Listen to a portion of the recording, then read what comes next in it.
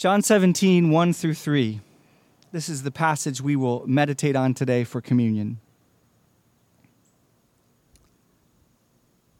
When Jesus had spoken these words, he lifted up his eyes to heaven and said, Father, the hour has come.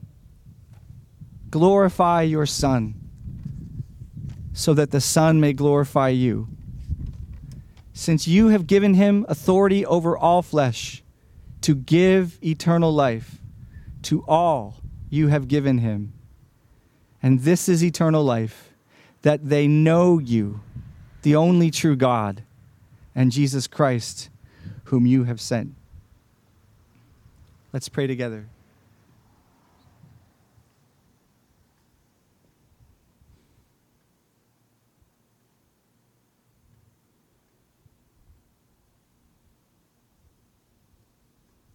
Lord, as Deb reminded us this morning, we don't come through a prophet. We come through your Son.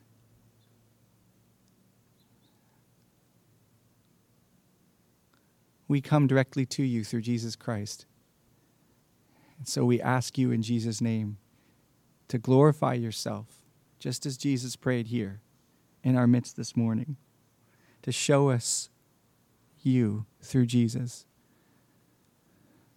And may our hearts be changed for having beheld you. May we, through beholding the glory of the Lord, be changed from glory to glory. God, show us your heart through your Son. Have mercy on me as I preach, to preach with honor and truth, and to treat your word as holy. Protect, Lord, us from error. Protect me from preaching error, or from my family and you from hearing error, anyone gathered here. Through the Holy Spirit, convict us afresh that you are, and that you reward those who seek you. For it is impossible without faith to please you. So, Lord, give us faith by allowing us to see afresh your Son. In Jesus' name we pray, amen. This morning, as we celebrate the Lord's Supper together, as we approach his gift, this holy and loving gift from the Father, I want to start out with a question that I hope will help us enjoy the Lord's Supper today. And the question is simply, or questions, do you know what glory means? And do you know what it means to bring glory to something? And I think we need to know, because it's so pervasive in Scripture. Just a very small smattering of examples. 1 Corinthians 10:31. Whether then you eat or drink or whatever you do, do all to the glory of God. 1 Corinthians 6:20. For you have been bought with a price. Therefore glorify God in your body. 1 Peter 4:11, whoever speaks is to do as one who is speaking the utterances of God. Whoever serves is to do so as one who is serving by the strength which God supplies, so that in all things God may be glorified through Jesus Christ, to whom belongs the glory and dominion forever and ever. Amen. Jesus says in John 14, by this my Father is glorified, that you bear much fruit. I could go on and on through passage after passage that tell us that God created us for his glory, or that our salvation is to the praise of his glory. And all these passages reinforce this importance of knowing what it means to bring glory to God. But if you're like me, glory to God may feel like an elusive idea. It's like one of those Bible words. We talked about this a month ago when we had communion. We talked about the word holy. It's so important. It's everywhere. But we can presume, because of familiarity, superficially, that we know what it means without really knowing what it means. I remember, and I probably told you guys this at some point, reading some book that everything in my life was supposed to be for God's glory. And I thought about, this cheeseburger, how do I eat this cheeseburger to the glory of God? God, I don't want this cheeseburger. It's for you that I eat. It's just get myself in pretzels about it. But to somewhat cut to the chase this morning, I want to put it to you that on a very basic level, to glorify God or to give God glory is to make the invisible qualities of God perceptible. To make the invisible qualities of God perceptible to others in such a way that they're valued as they should be. To bring glory to God or to glorify God is to help make the invisible qualities of God perceptible. And they can be physical qualities like his cloud, though God made sure people could see the physical qualities, which are really metaphors. God doesn't have a physical form. So those point to spiritual qualities that become visible to our understanding, to our minds, in such a way that they're valued as they should be. To bring glory to God is to make the invisible qualities of God perceptible to others in such a way that they're valued as they should be. In the Bible, when something is rightly glorified, it's both revealed for what it is, and it's valued for what it is. It's both revealed for what it is, and it's valued for what it is. Its invisible or hidden character is made visible and clear, and that visible character is rightly valued for what it is. And when I say visible, I'm using a human word of our sight to really speak to spiritual visibility. One of the most important moments in human history that helps us understand this idea of glory or glorifying is recorded in Exodus 33. Moses is leading this infant nation Israel into and under a covenant with God. It's a new covenant for them. To us now, it's the old covenant. But he's leading them at a time when they hardly knew anything about God. This is just a few months after Israel leaves Egypt. And there's almost assuredly, there's no scripture, there's no Bible, there are no prophets, there are no Psalms, nothing to tell these people who God is, nothing to reveal God to them. And in the midst of this crisis where they've started worshiping the golden calf after all the miracles he's done in Egypt, Moses, he pleads with God. God says he's almost ready to leave them and let Moses and others and angels go with them. And they've just trounced on God's heart through this golden calf worship. And Moses says, no, you have to go with us. And then he says this, he says, God, show me your glory. Show me your glory.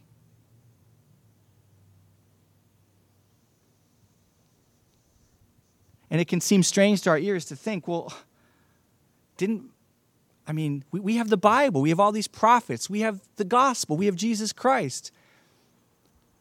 It can be hard for us to get into the core of what Moses is asking. And I think Moses is asking, I barely know who you are, right? I don't have Genesis. I don't have David. I don't have Isaiah.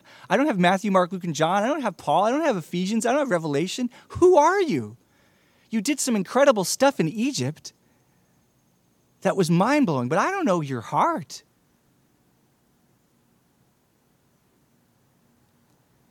I see some clouds sometimes. I see fire and smoke. But who are you? And what is God's response? He says, okay, Moses, I'll show you my glory. And listen to what he says. He says, I will cause all my goodness to pass before you. He doesn't simply say, I'll show up in a cloud, though he does. He says, I'll cause my goodness to pass before you. And then he comes to Moses in a physical expression of a cloud, but that's not the biggest deal here. Because as Moses sees sort of this back end, this glimmer of God's glory, he hears these words from God. And here's what God says. He says, Yahweh, Yahweh, a God merciful and gracious, slow to anger and abounding in steadfast love and faithfulness, keeping steadfast love for thousands or to 1,000 generations, forgiving iniquity and transgression and sin, but who will by no means clear the guilty, visiting the iniquity of the fathers on the children and the children's children to the 3rd and 4th generation. And Moses quickly bowed his head toward the earth and worshiped. So Moses says, show me your glory. And God not only expresses a physical sign of his presence, but more importantly, he explains who he is to Moses. Here's who I am. Yahweh, Yahweh, merciful and gracious, slow to anger, abounding in steadfast love and faithfulness, but just, by no means clearing the guilty. God, in response to Moses' plea, show me your glory, reveals who he is. What was invisible or hidden in Moses' understanding about who God was becomes clear. That's the showing, the revealing of God's glory. We might use a definition like John Piper's for glory. The glory of God is the going public of his infinite worth. I love that. The glory of God is the going public of his infinite worth. So God's glory is his qualities made visible. And to glorify him is to show those qualities. When God is glorified, it doesn't make him holy or loving or just or good. It means that those things that he's always been are now revealed or seen in public in such a way that they can be perceived and have their effect on the people who see them. And when Moses experienced this meeting with God, the Bible says that the strangest thing happens. It says his face shines. There was an undeniable effect on Moses that was physical because of God's physical expression. But the internal effect on him is right there. It says that when Moses heard these words, he quickly bowed his head toward earth and worshiped. And so we saw the effect on Moses. God's glory, his inner nature was perceived, and Moses' face miraculously shines and his heart worships.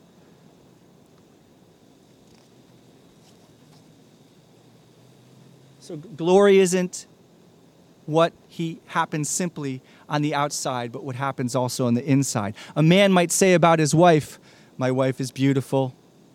But you know he's not really seeing her, and you wonder if he really understands that. But if he says, my wife is beautiful to me, he sees the glory of her heart, he sees the beauty of her face, and it comes out. There's a response in his words. So God being glorified involves both the truth revealed, the glory seen, but the truth, the glory received in such a way that it affects those who see it. The Old Testament prophet Habakkuk, he lived in a time when people were not perceiving or understanding God. They were not seeing God's glory, and their lives reflected that. Their lives were lives, Habakkuk says, of violence and bloodshed and iniquity. It testified to their not seeing God, his goodness, his love, his worth, his justice. Habakkuk says God will not allow this to continue in this universe forever. He says a day is coming when the earth will be filled with the knowledge of the glory of God as the waters cover the sea. One day, Habakkuk says, people will not be ignorant of God's glory. The truth of his character and his heart will be seen. And we will know it's seen because the earth will be filled with lives that testify to that. Lives changed, love, tenderness, faithfulness, fear of the Lord, belief in his good heart will not show in mere head knowledge, but in the lives that are changed. So I want to bring this into communion this morning. One of the most crucial moments about God's glory since that day with Moses, now some to Jesus 1,500 years before, occurs on the night of the Last Supper. Jesus has spent the whole evening telling his closest friends about his love for them, about loving each other, about him laying down his life for them, his promise of resurrection, his promise not to leave them, but to come in the Holy Spirit, and his promise of his presence in their persecution that's coming. But now he's done teaching them. All that he's promised now needs to be secured, not by his teaching, but by his sacrifice, this ultimate sacrifice of love through the cross. And so he turns to his Father for strength, and this is what he says. he lifted up his eyes to heaven and said, Father, the hour has come. Glorify your Son so that your Son may glorify you. Since you have given him authority over all flesh, to give eternal life to all you have given him. And this is eternal life, that they know you, the only true God, and Jesus Christ, whom you have sent.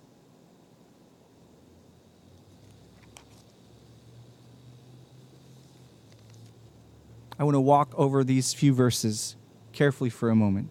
First, Jesus says, the hour has come. Father, the hour has come. Glorify your Son, that your Son may glorify you. What's this hour?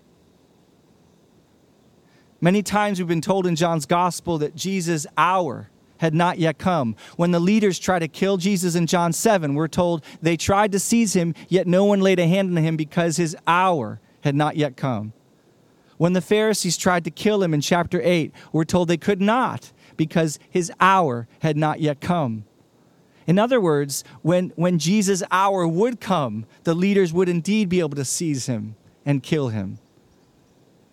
And so as Jesus approaches the Last Supper, he says, now my soul is troubled, and what shall I say?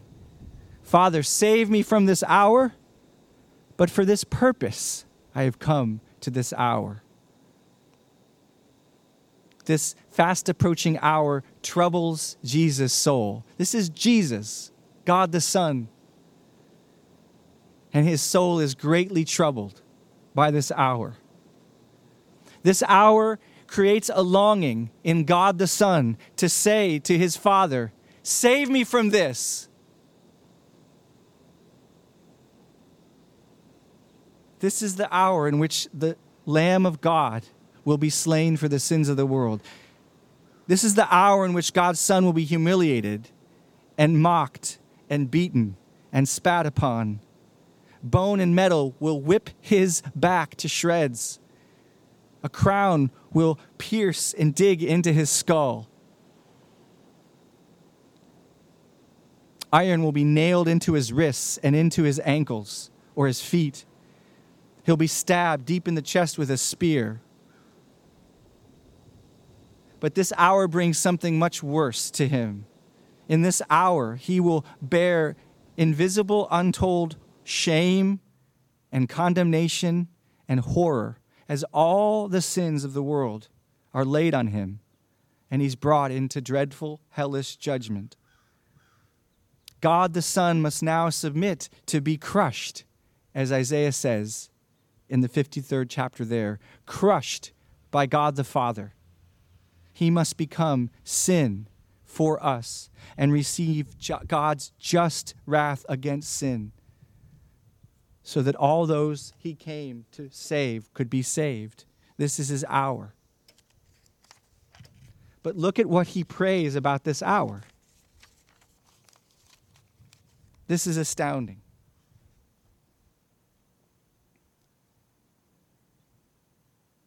I mean, if Moses got to see something that day on the mountain, we get to see something so much more.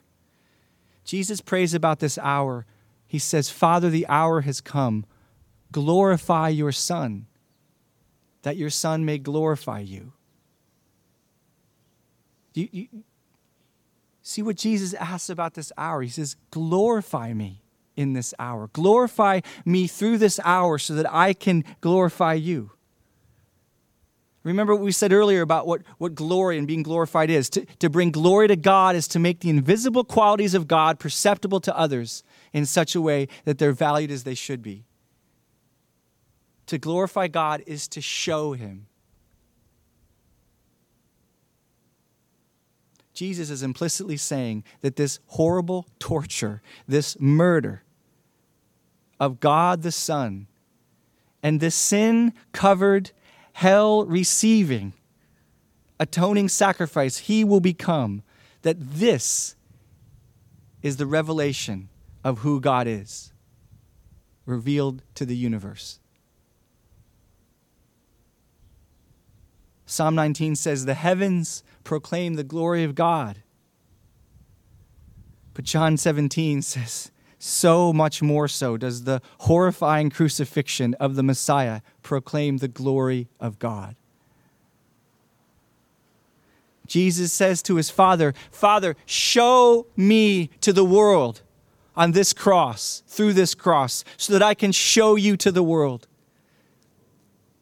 Glorify the Son so the Son might glorify you. Please, God, let them see us.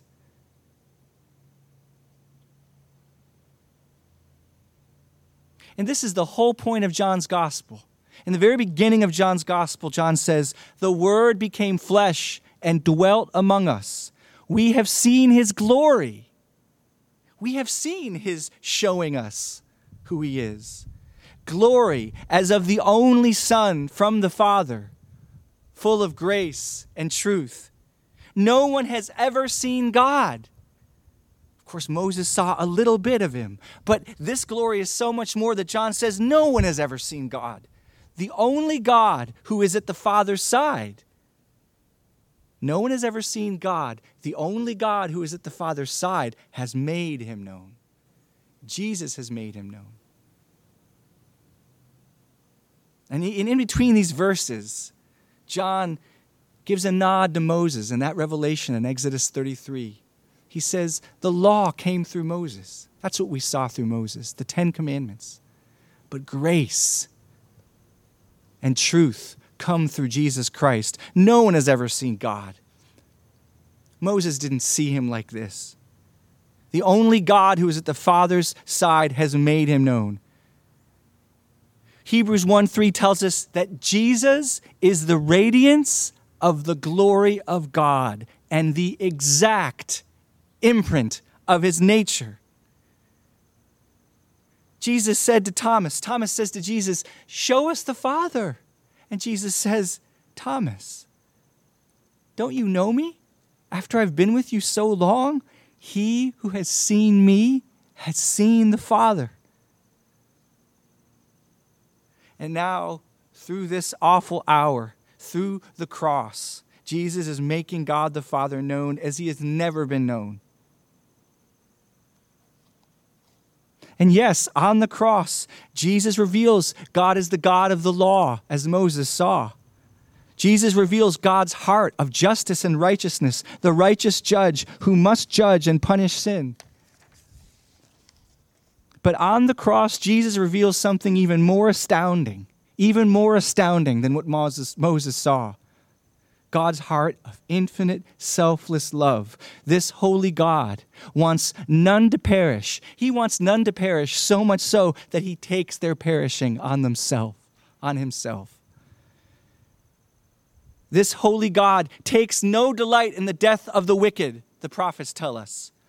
But Jesus tells us that he takes no delight in the death of the wicked so much that he becomes their wickedness and their death so that they would not perish. This holy God longs to have compassion, the prophet says.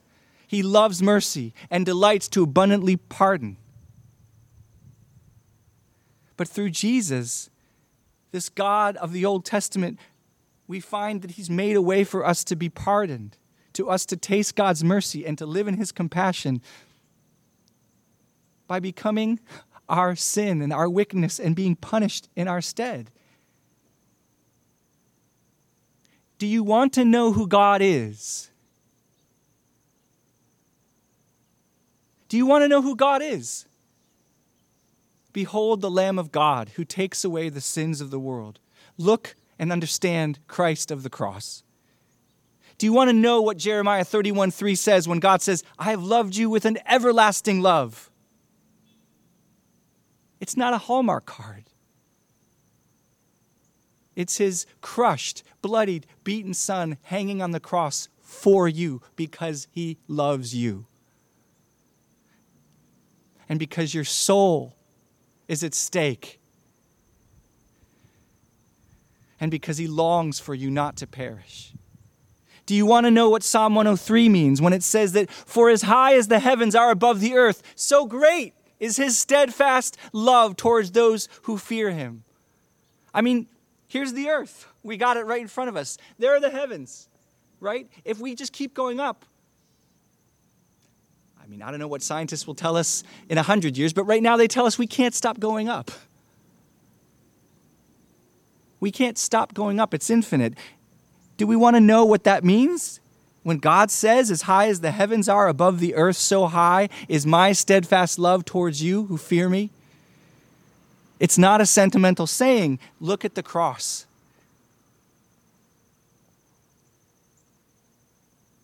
And this only becomes confirmed more as Jesus goes on in this prayer. Verse 2, he says, glorify me, so that I might glorify you in this hour. And then he says in verse 2, since you have given him authority over all flesh, to give eternal life to all whom you have given him. And this is eternal life, that they may know you, the only true God, and Jesus Christ, whom you have sent. So Jesus makes clear why he's asking God to glorify him, so that he can glorify his Father. Why does Jesus say, glorify me so that I can glorify you? He says it in verse 2, to give eternal life to all whom you have given him. And this is eternal life, that they know you, the only true God, and Jesus Christ, whom you have sent. First, Jesus asks, glorify me through the cross so that you might be glorified, revealed, shown for who you are. And now Jesus connects that desire with its goal so that people might be saved.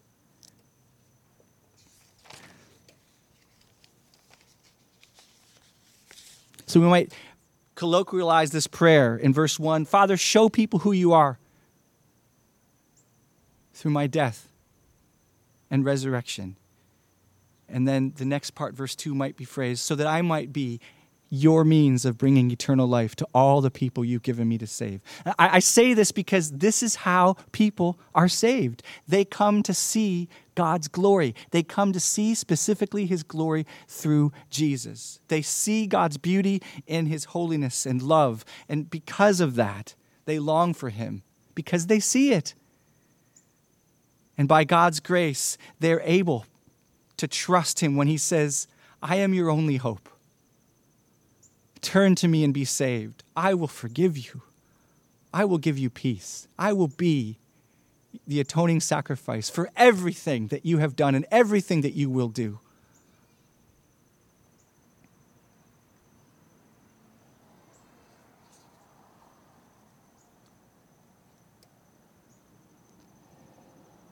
Think about this for a moment. When Jesus says then at the end of verse 3, this is eternal life, that they know you, the only true God, and Jesus Christ whom you've sent. He's not starting a new subject. Like verse 1 is, God, I want people to see your glory through me. And then, hey, do you know what eternal life is? It's knowing God and me. No. Jesus is saying, God, show who you are through me, because that is the means. People seeing you, knowing who you are, that's the means by which people will experience eternal life. At its core, eternal life is not an issue of longevity. It's an issue of truly seeing and knowing God, of really seeing him for who he is and valuing him for who he is, and doing that forever and ever and ever. This is what we were made for, brothers and sisters. This is what we were made for. The glory of God in Christ, seeing, beholding, the deep and daily glory of God given to us. And, this changes the shape of things like whatever you do in word or deed, give glory to God. Whether you eat or drink, give glory to God. Because now, instead of, I'm going to perform for you, God, it's, no, I'm living life in such a way that my life says who God is. My life says who God is. And so, this is a very softball example, but eating a delicious meal, whether you eat or drink, something as simple as grace and just thanking God is saying, God, you're really generous. I'm not going to eat this food as if it's random and I'm a function of coincidence and simple math over billions of years coming together to make me and this steak and this salad. No, God, this is a precious gift from your heart. I'm going to eat this with gratefulness and enjoyment because you're a God who gives things to enjoy. And when we're in a trial, as Deb talked about, or Kim's going through, Giving glory to God isn't being perfect and strong and pulling yourself by your bootstraps. No, it's depending on God and trusting him and crying out to him and crying and leaning on him in all of your weakness, because you're pointing to him and saying, oh, he's my only hope. He is dependable. He will answer. He will help. I am weak, but he is strong. That brings glory to God. More so than if you toughed it out on your own and with your own willpower. What is that? That doesn't necessarily communicate anything about God. One of the most beautiful verses in Scripture is Psalm 51:15. It says, "Call to me in the day of trouble. I will answer you, and you will glorify me." That's one concept. When I'm in trouble and God answers, and I experience that answer, God says, that's how you glorify me, by receiving my rescue and living as if I'm true and faithful and strong and powerful. Not you so much, but me. When Abraham was old and Sarah her womb was dried up, and it says that Abraham, even though they were ancient, 100 years old or so, it says that Romans says that he didn't stop believing God, but he gave glory to God by saying, God can do this. It says that belief that God can do this, it gave God glory. It showed who God was, not how great Abraham was. In fact, Abraham's impossible odds and the infirmity of his flesh and Sarah's dried up womb, that made it sure that they would not get the glory for what the miracle of Isaac was. It made it sure that God would. It showed who God was. And so when we live for God's glory, we live in such a way that our lives say, oh, he's good. He's dependable. He will help me through this trial. He can get me out of this temptation. He will be here for me again and again. And I'm going to cry out to him and weep if I need to and walk through the Psalms where my faith is fragile, but it's expressed in fragile fellowship with the psalmist who's saying, how long, O Lord? But I'm still talking to God. I'm still saying, how long, O Lord? I'm not giving up on you.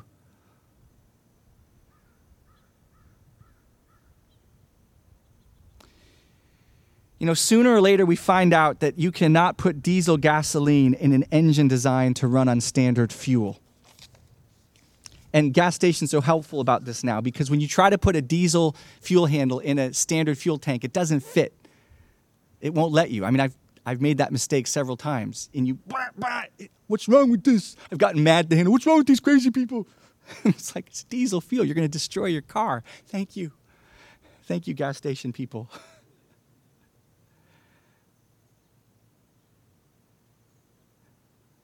Our engines that are standard fuel engines are not made to run on diesel fuel. And likewise, the fuel of God's glory must be the fuel of our heart. You can't put the fuel of the glory of social media or movies or children or food or marriage or ministry or America or friendship or sex or safety, all these things that can be great gifts from God. And perhaps the most deceptive great gifts from God are a sense of ethics and not necessarily a gift of God. My point is that what can be more subtle to run on in our lives than even enjoyment of movies too much or ministry too much is when we put the glory of our strong ethics or our stick-to-itiveness or our good works or our personal morality in the engine of our soul. And we seek to run on that. And we deprive our soul of the fuel of the glory of God in Jesus Christ. That he is our righteousness. He is our mercy. He is our strength. We can't run without him without corroding our engine initially. At the gas station, you find out quick that you're putting the wrong fuel in your heart. But in our lives, we can run far too long on the wrong fuel, and eventually things break down. And that's why it's so important to take time for fellowship in the Word and to feast on his glory. It's why we're taking communion today. God says to us in communion, remember, my Son poured out for you. Feast again on my faithfulness to you. Feast again on my forgiveness for you. Feast on my righteousness as your righteousness. Feast on my Son who has opened a door to me that no one can shut. Yes, I am holy, more than you could ever understand. Yes, I am righteous and just, more than you could ever make up for in your do-gooding. And so feast on my Son, who has taken all of your sins, because I'm so loving and not just holy, so that you can be in my presence forever, forgiven, kept.